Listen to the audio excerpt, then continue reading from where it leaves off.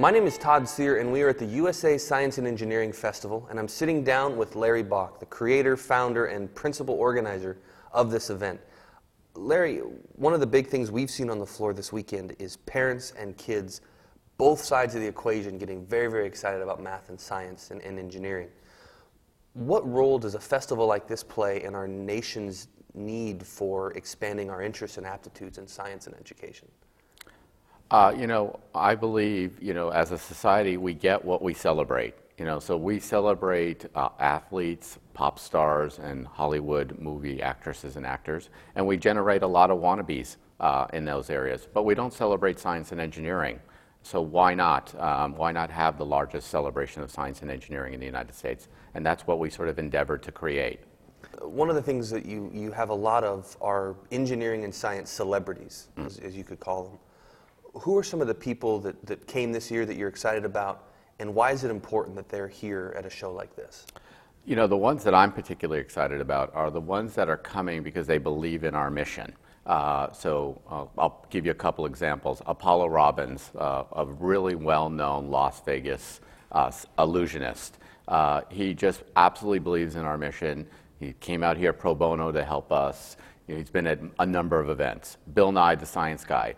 I think he's on stage 8 times, over the last 3 days and signing autographs day and night. He just believes in our mission, and he's doing everything he can do to help us. We also recruited some others to come. We had the Mythbusters here. We had Mayim Bialik. We bring those people in because we think they'll draw people in who would not be normally interested in science and engineering. Hey, I'll come. I'll see what they have to offer, and then we hook them with all the rest of the stuff. That's fantastic. Now, you personally are a serial entrepreneur. What can students do now to kind of move along and maybe someday become a serial entrepreneur in the tech field? So that's one of the main reasons why we do the Science Festival. We want you to come here, have fun, but what we want you to do is walk away with ideas about scholarships, internships, mentorships, and after-school programs. I wanted to put up on stage examples of what some of the greatest mentors out there for young people should be.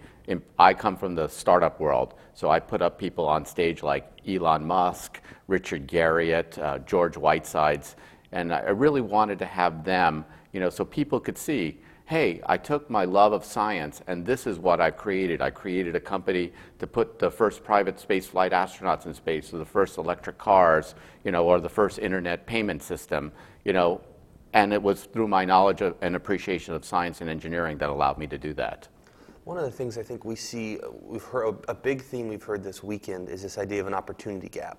And I think the fact that it's a free event speaks to that idea of anyone can get access to this. And frankly, by getting in for free, you can find out what other free opportunities there are to learn and expand. And I think that's a fantastic thing that your festival has done.